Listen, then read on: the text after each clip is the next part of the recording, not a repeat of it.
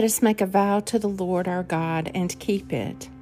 Let all around him bring him gifts to him who is worthy to be feared.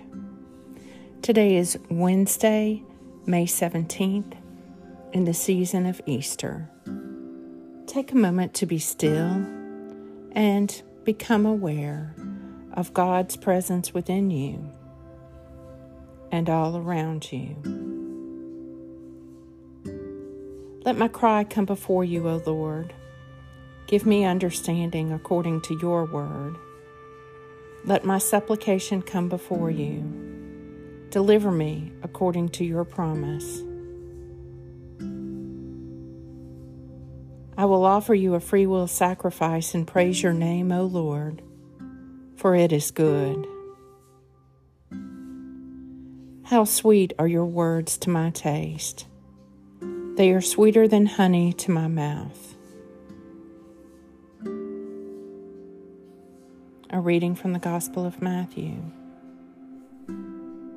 Jesus taught us, saying, "So always treat others as you like them to treat you. That is the law and the prophets. How sweet are your words to my taste. They are sweeter than honey to my mouth." The Morning Psalm. Hallelujah. Give thanks to the Lord, for he is good. His mercy endures forever.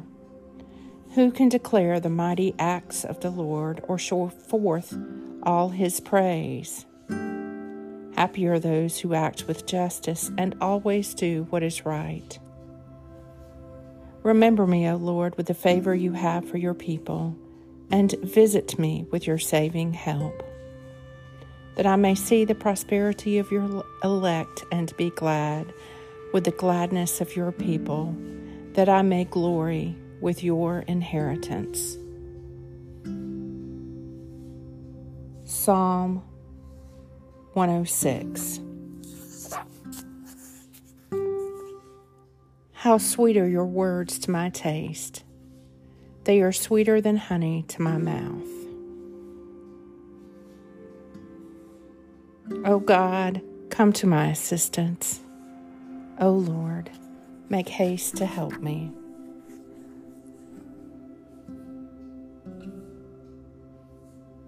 Almighty and merciful God, in your goodness keep me, I pray, from all things that may hurt me, that I, being ready both in mind and body, may accomplish with a free heart those things which belong to your purpose, through Jesus Christ my Lord, who lives and reigns with you and the Holy Spirit, one God, now and forever.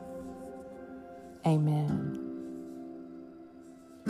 Lord God, Almighty and everlasting Father, you have brought me in safety to this new day.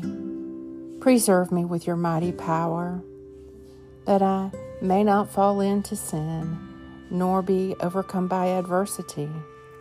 And in all I do, direct me to the fulfilling of your purpose, through Jesus Christ my Lord.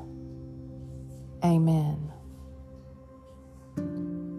Go forth in the peace and in the presence of Christ.